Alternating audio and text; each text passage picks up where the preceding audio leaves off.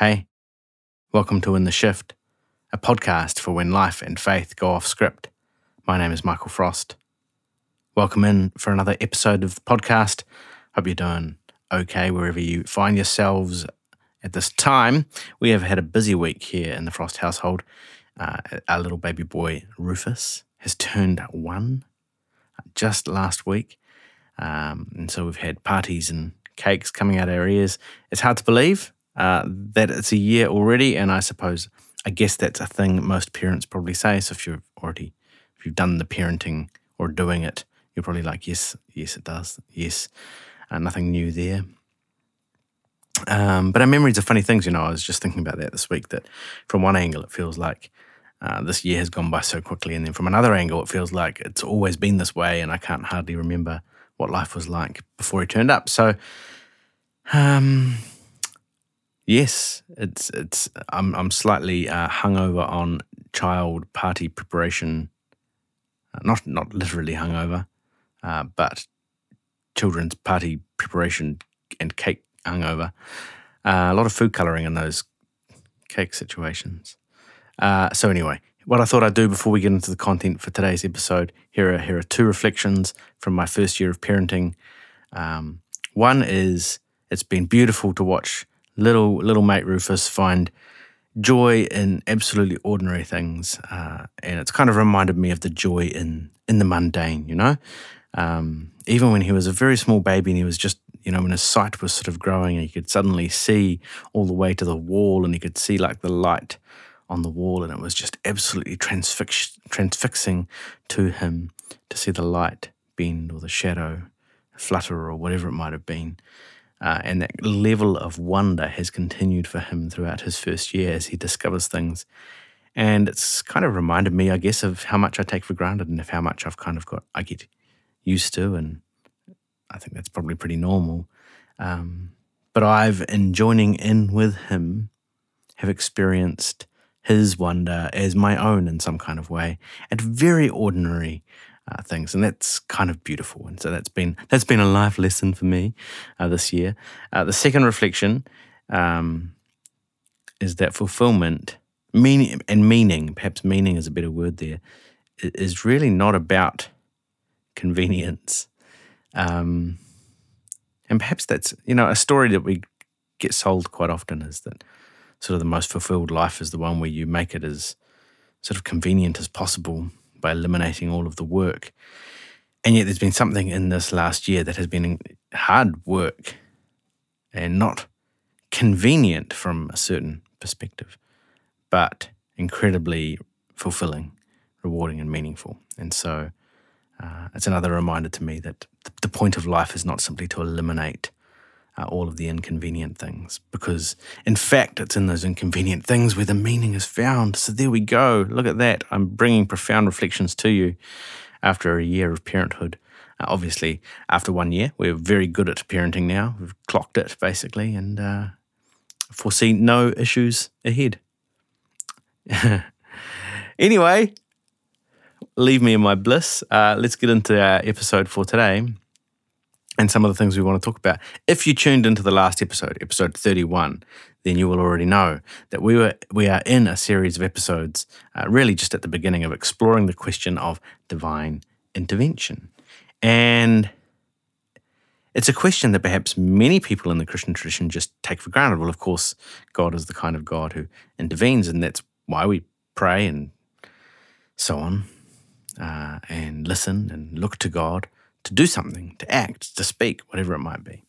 But for many people, when they encounter some kind of question, maybe it arises from a crisis or some kind of personal disruption, or maybe it just arises through thoughtful reflection, we find ourselves asking the question, can we actually believe in a God who gets involved like that, who speaks, who acts, who intervenes? Or are there too many reasons to doubt that kind of God?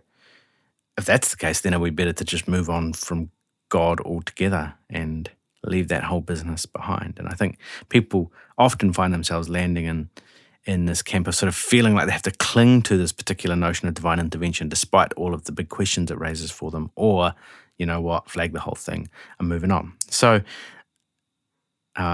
these are big and personal and theological and complicated questions. And so we want to pick our way through some of these. And some of the angles I think that the Christian tradition have come at this from have been problematic. They have been difficult. They can kind of sound good when things are going okay. I mean, a lot of things sound good and reasonable when life is going okay, because you don't necessarily have any reason to doubt it, or even if you do doubt, it doesn't really matter too much because everything's fine. But when we run into those kind of moments of crisis or genuine suffering of some kind, then, as I say, all sorts of problems in some of those fundamental or conventional frameworks can come to the surface. And then what do we do with all of those as they start spinning around us? And sometimes, one of the really painful things that people have to do is end up trying to say that God is good, even though their experience leads them to doubt that very reality. And so there's this inner turmoil going on of, I don't know what to do with the suffering and pain that I'm experiencing, but then this external sense of I'm still supposed to say God is good and that God is in control and that God's got my best interests at heart. And so there can be this internal conflict that arises in these moments. Or maybe we just end up with God as some kind of absentee parent. So we're going to keep setting the scene for this conversation in today's episode by exploring the related themes of sovereignty and suffering. You'll be able to tell I spend a lot of time in Pentecostal church because my 2 points begin with the same letter. Sovereignty and suffering. But they are in fact related ideas, because what we believe about the idea of a God who might be sovereign also relates to how we make sense of the very real suffering we can experience in our lives, because we might want to ask the question, is God always in control? And if so, what does that mean?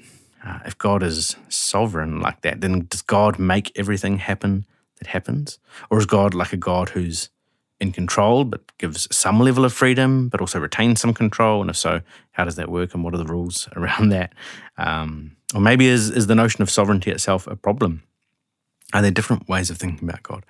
And so these are big questions, and they intersect with our suffering, as I say, because they get to the heart of things like, what happened here? Did God do this to me? Or why didn't God stop this from happening? Or is God going to respond to my prayers? And so loads of questions spit out of this conversation. So let's dive in, try and make some sense of it. This is episode 32 of In the Shift. Let's get into it.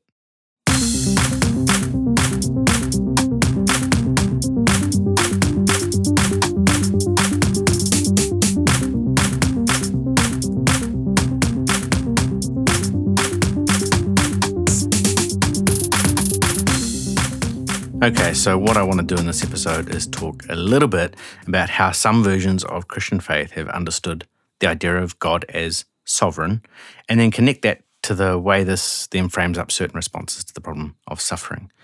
And then perhaps towards the end of this episode, we'll see if we can make a couple of observations about this and some future possibilities, possible responses about where this conversation might take us going forward. So let's start with pretty conventional views of God's sovereignty, I guess.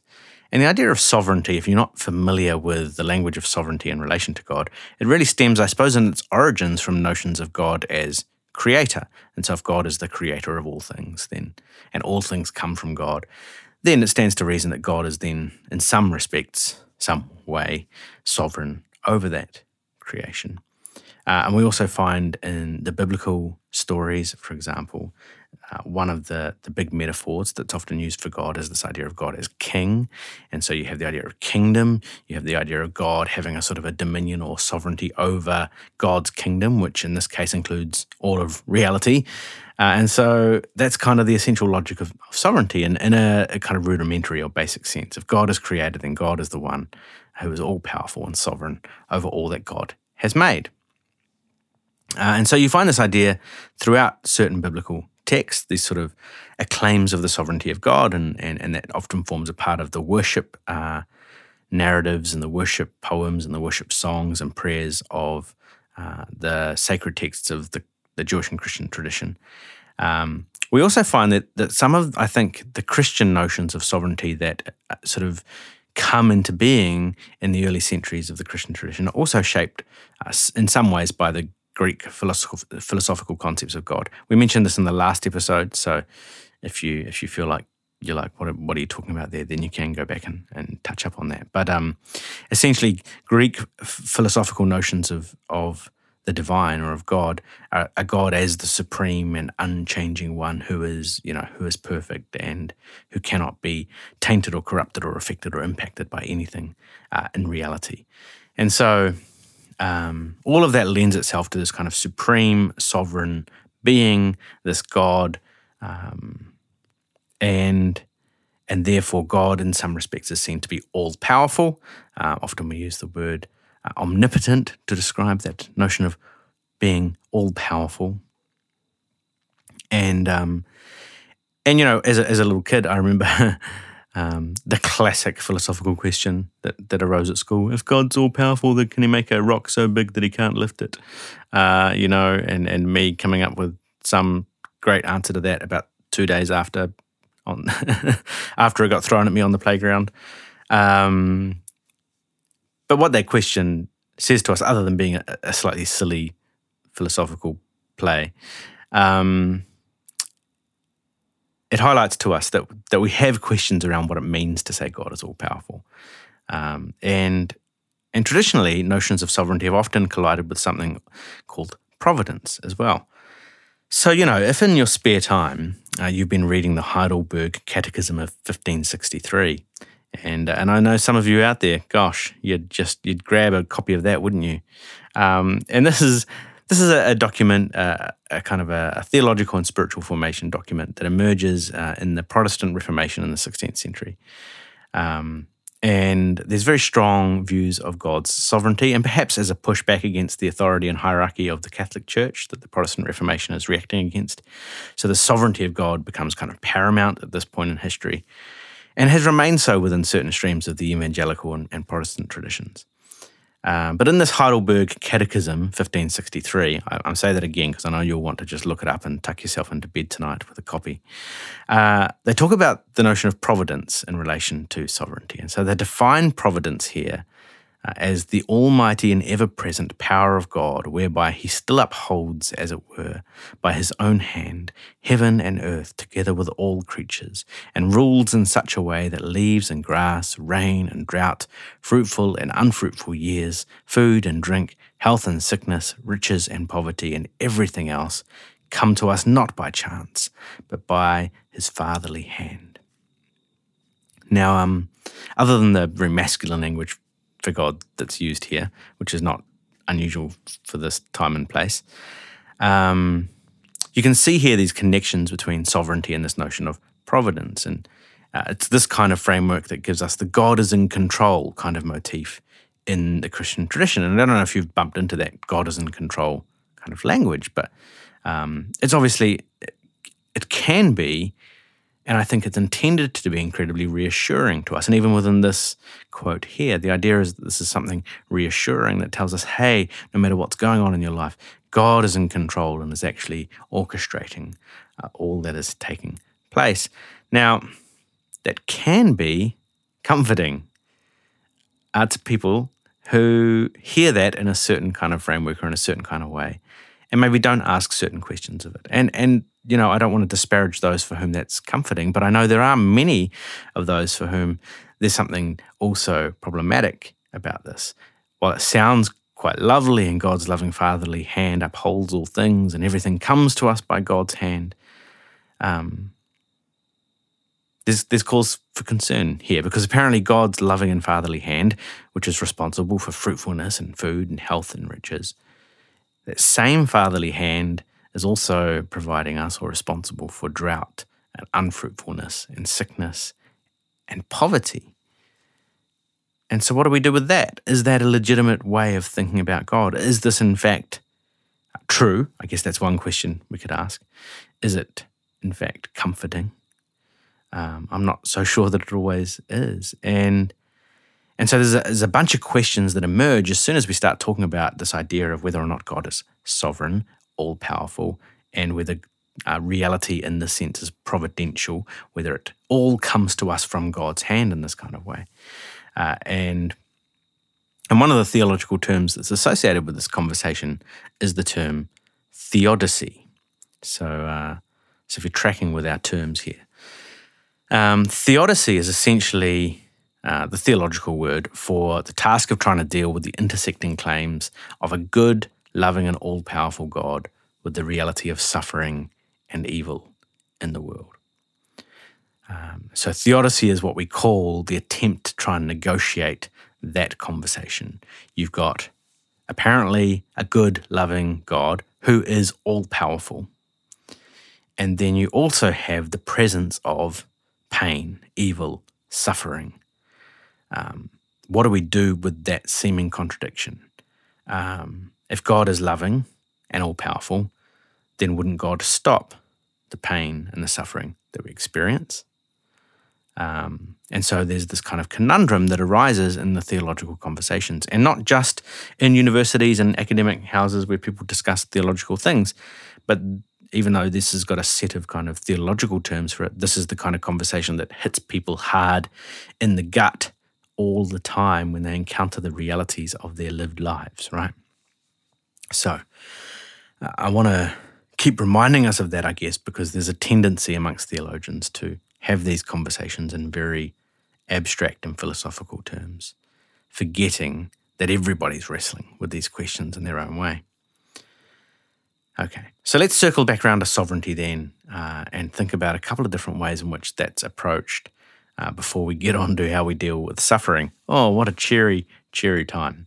So one of the ways in which certain streams within the Christian tradition have outworked this notion of sovereignty is all the way through to something called predestination. So this is particularly popular with Calvinists.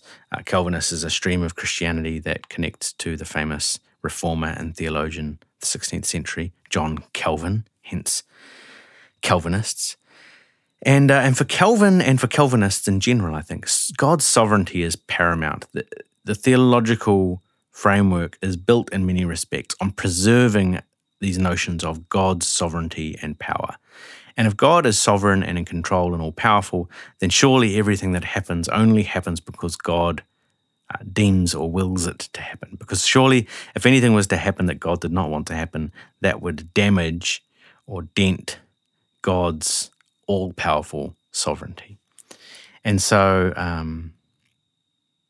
in this kind of Calvinist predestination model, essentially to say that God is sovereign must be to say that everything that happens has been determined already in advance by God to happen, because God must be in control of all things, therefore determines all things that happen. Therefore, the future is kind of set in that sense. We are predestined to play out a certain kind of story because God has already determined it in advance because God is sovereign.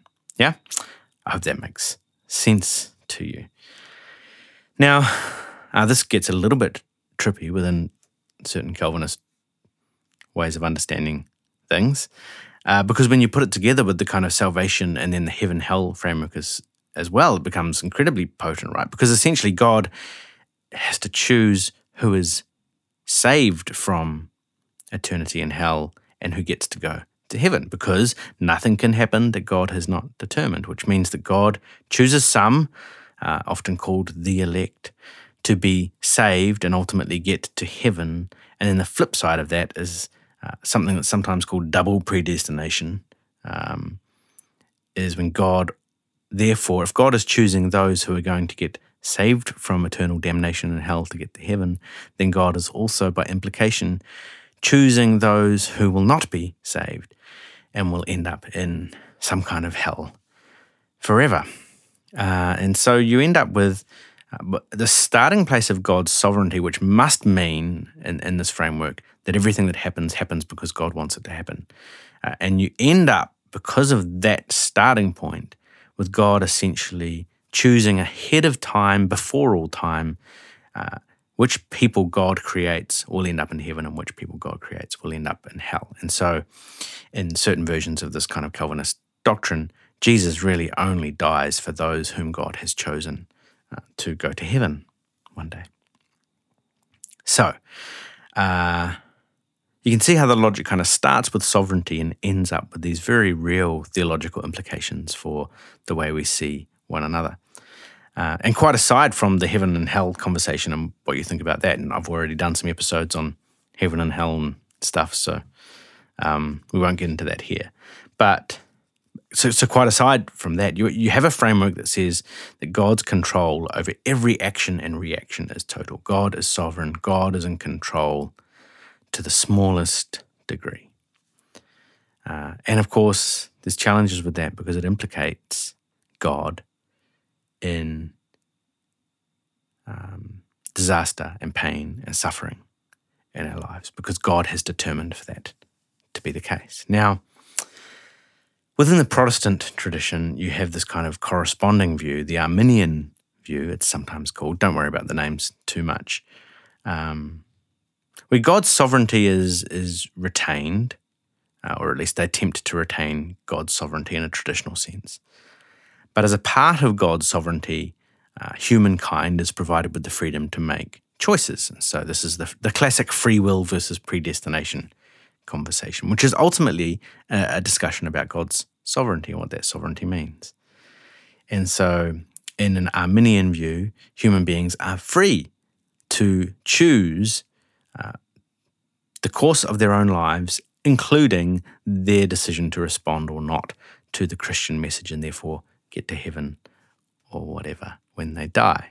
Now, I've obviously got, and you'll know if you've listened to much of this podcast, some problems with the overall salvation framework of both of these streams of thought, right? But what you're seeing here is a conversation playing out really around what does it mean to say that God is sovereign? And one, everything happens because God is sovereign, and therefore it all comes under his dominion, power, and rule, and therefore God has determined it all will happen that way.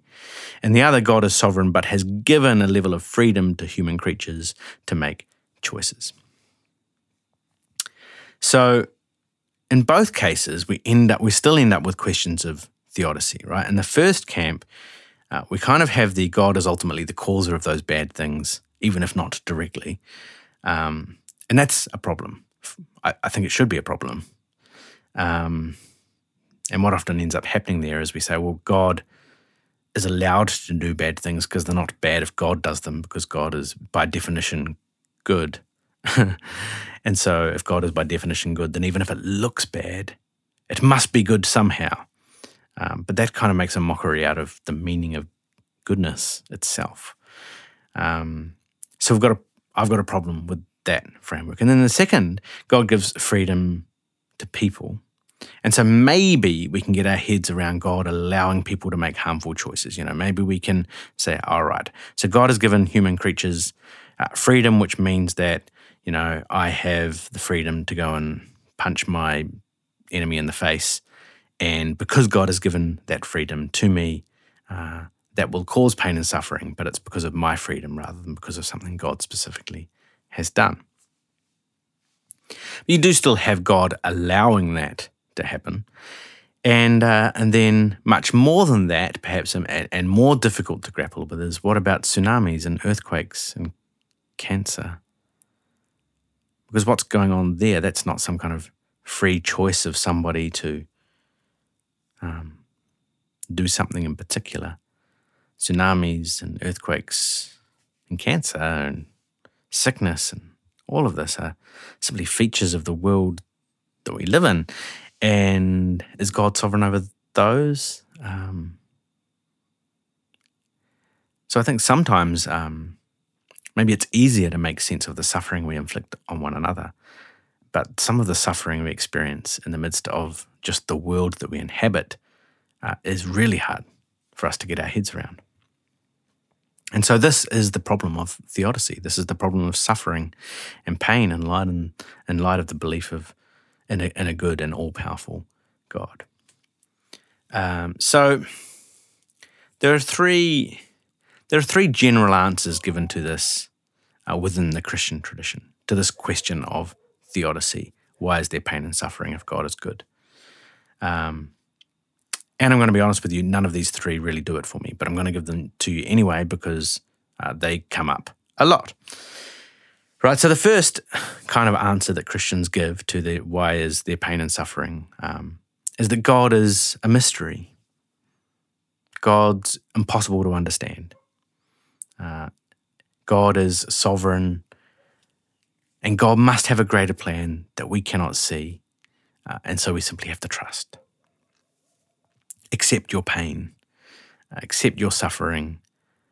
You can't blame God because God's ways are higher than your ways, and you just have to know that God has a better plan, that God is out working.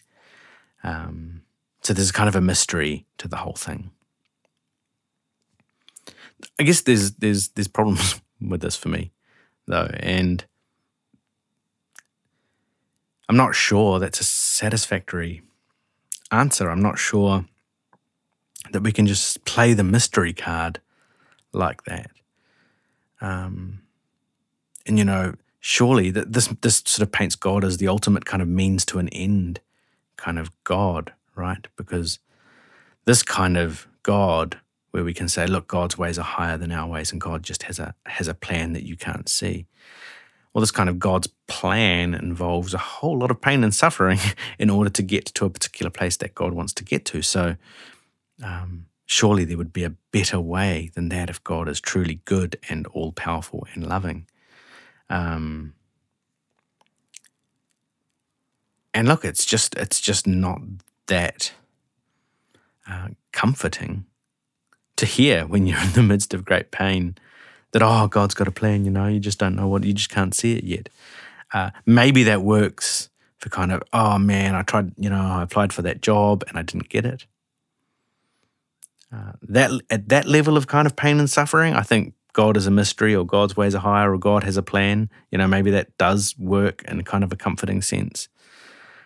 But I'm not sure when you encounter real tragedy that it actually cuts it. I'm not sure it really does the job. So that's the first kind of one, right? And that's, I guess, the go-to when you don't quite know what else to say. But you have God planning all sorts of terrible stuff, if that's the case. All right, the second is that pain and suffering in some kind of way is punishment for disobedience. So rather than God is just a mystery and we don't know why these things happen, but it's all part of some greater plan, the punishment for disobedience framework kind of says these things are happening to you because you've done something bad. I guess this is the kind of the Christian version of karma. And you see this actually, the Old Testament in the Christian scriptures it's not just one document. There are lots of different things being said by lots of different authors over a very long period of time. And there's actually multiple streams of thought that run through it. There's arguments and conversations and discussions about what God is really like, and a whole wrestling with that conversation. But one of the threads that does go throughout the Old Testament texts is this idea that somehow the pain and suffering that people are experiencing is because they have been disobedient at some point. And this goes back to some texts in the Torah, in the book of Deuteronomy, where, if you do these things, you'll be blessed, but if you do these things, then you'll be cursed. And at times within the history of the Jewish people, they interpret their own history in that light. The reason our city was destroyed was because we were terrible people, because we were unfaithful, because we were sinners, whatever it might be. And again, this is a way of thinking about pain and suffering that isn't just back then for those people, but still remains present for people now. What did I do to deserve this? Did I not get something right? Did I not pray hard enough? Did I not show enough devotion? Did I not give enough? Was I too naughty, sinful? Did I think the wrong thoughts? What did I do that has given rise to maybe the sickness that I carry or that my loved ones carry? So that kind of mentality sits deep within the bones of many religious people. I'm experiencing pain and suffering, and it must have been something I've done. Now, again, one of my concerns, or the many concerns I have with this kind of rationale, but certainly as someone who still sees themselves within the Christian tradition, that's not the kind of story or message or narrative I see playing out in Jesus. And that Jesus didn't seem to go around telling people, oh, yes, you're sick. Well, that's because you're a sinner, um, or your parents were. That's not the story we see in the story of Jesus, and I don't think that's the intention of the Christian narrative. And in fact, I think even within the Old Testament, you see people pushing back, some of the authors and writers and prophets pushing back against some of those notions of ways of understanding God. Right, so we have the God is a mystery, God's ways are higher, God's got a greater plan, but you can't see it. And there are some problems with that. And then we've got the punishment for disobedience one, and there are some problems with that, not least of which we often tend not just to see our own suffering as punishment for our disobedience, but to see others suffering as punishment for their disobedience. And so you get people piping up and saying, oh, the earthquake happened over there because there were some sinners in the city. And that's deeply problematic for me. All right, the third is suffering is there to teach us. That we're to learn a lesson through our suffering. And again, look, this kind of works for some minor sufferings. If we were able to draw a graph for our sufferings, I feel like at some of the lower end sufferings, because often the example is given of, if you're a parent, that you have to discipline your child, or you have to, and they might experience it as suffering, but in the long term, it's there to teach them. So you say, look, don't run across the road, and they might really want to run across the road. And so they experience your command as suffering, or your instruction as suffering, but actually you're teaching them about safety, And it's just like that with God. Right, so that kind of works, maybe that works well for, again, kind of minor discomfort that we might experience. But I know that as a parent, that metaphor really breaks down when I think, oh yes, I'm going to give my child this incurable disease as a way of teaching them an important lesson about trust. I would never do that. Of course I would never do that. And if I wouldn't do that, then what are we saying about God if we're trying to say that God would do that? And so each of these three answers, which have been historically three of the big ways of trying to deal with the question of why do we suffer if God is good, that these three all fall short and break apart when they're pushed and prodded too much. When you pull at that little thread of doubt, the whole thing starts to unravel. So what do we do with this? Well, in a sense, I guess that's a part of why we're doing this series, to try and come up with some better answers to these questions. And Daniel Migliore, who's a great theologian, suggests, he talks about the idea that God's sovereignty and power, if we're going to think about God being sovereign, and, look, I think we still have to work our way through that idea and what we might mean by it. But if God is powerful, but if God is also love, then God's power must be defined by love rather than the other way around. So rather than just trying to start with absolute power and dominion and then moving our way to sort of how does that work out when God tries to be loving, we start with love and let love itself define what divine kind of power, for want of a better word, looks like. And so what Migliore says is that in this sense, then God chooses to deal with suffering and with pain and with evil through love rather than through force or coercion or just making things happen or stop happening. So he says this: God does indeed rule and overrule the events of each human life in all of history, but it's through the power of sacrificial love that is stronger than death. Right, so here, instead of seeking to rule via power over, the ruling is through sacrificial love that gives itself up for the other. Now, this doesn't provide a clear-cut answer to fix all our problems either, but maybe it does at least provide a starting point for a different kind of conversation. And one of the things we've seen in the past century is that this conversation is starting to go in some different ways that offer us some interesting, some alternative paths forward other than those three kind of well-worn but problematic theodicy answers. So through, in particular, the theology of people like Dietrich Bonhoeffer, who is a theologian, German theologian, during the Second World War. Jürgen Moltmann, who's one of the leading 20th century theologians, still going actually, in his 90s now. Both of them really reclaim for us this notion of the suffering God, that God, in fact, rather than being afar off, looking down and saying, oh dear, it looks like things are going very badly for you. I might intervene from time to time, but I'm going to let the rest happen. They instead suggest that no, God chooses to suffer with us. And so Moltmann has this, quite beautiful piece of theology about Jesus on the cross. And when the Christ experiences this moment of forsakenness, my God, why have you forsaken me? That God, the divine, in some way is entering into our suffering, even to the point of experiencing what it feels like to be forsaken by God. So God becomes present in a profound way to us in our pain and suffering. And so again, I think perhaps this doesn't answer all our problems either, but it's an interesting rabbit hole to go down, to chase and say, where does this conversation take us?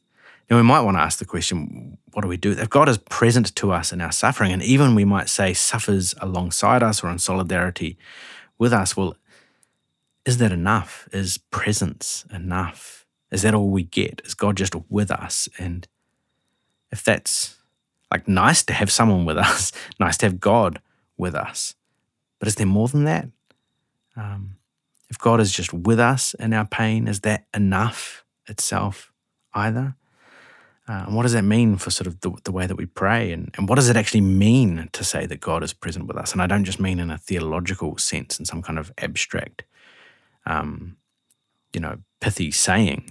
I mean, what does that actually mean for you, for us, to say that God is present with us in solidarity with our pain? Does that mean anything in real life?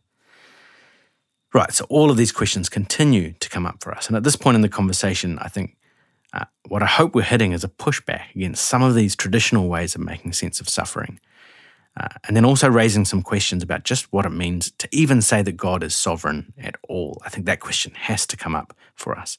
If God is love, for example, then what does it mean for God to be in control over other beings? Is that even loving? So maybe we need to reframe our definitions around God and sovereignty. Maybe the whole conversation needs to be rebooted with some different frameworks in mind and some different definitions to work with. And so perhaps that's where we're going to take the conversation over the next little while. Now, if you listen to the last episode, you may notice that what we're talking about here is kind of complementary to those categories of classical theism and panentheism that we mentioned as well in the previous episode. And so you're going to see the intersecting of these ideas as we work our way along. So there's still so many questions, which is why this is going to be a long series. So stick with me. I hope you can. Thanks again to Rhys Mashal for his miracle working powers on massaging the sound and audio experience in your ears. I hope you can tune in next time as we continue to unpack this question of divine intervention on In the Shift.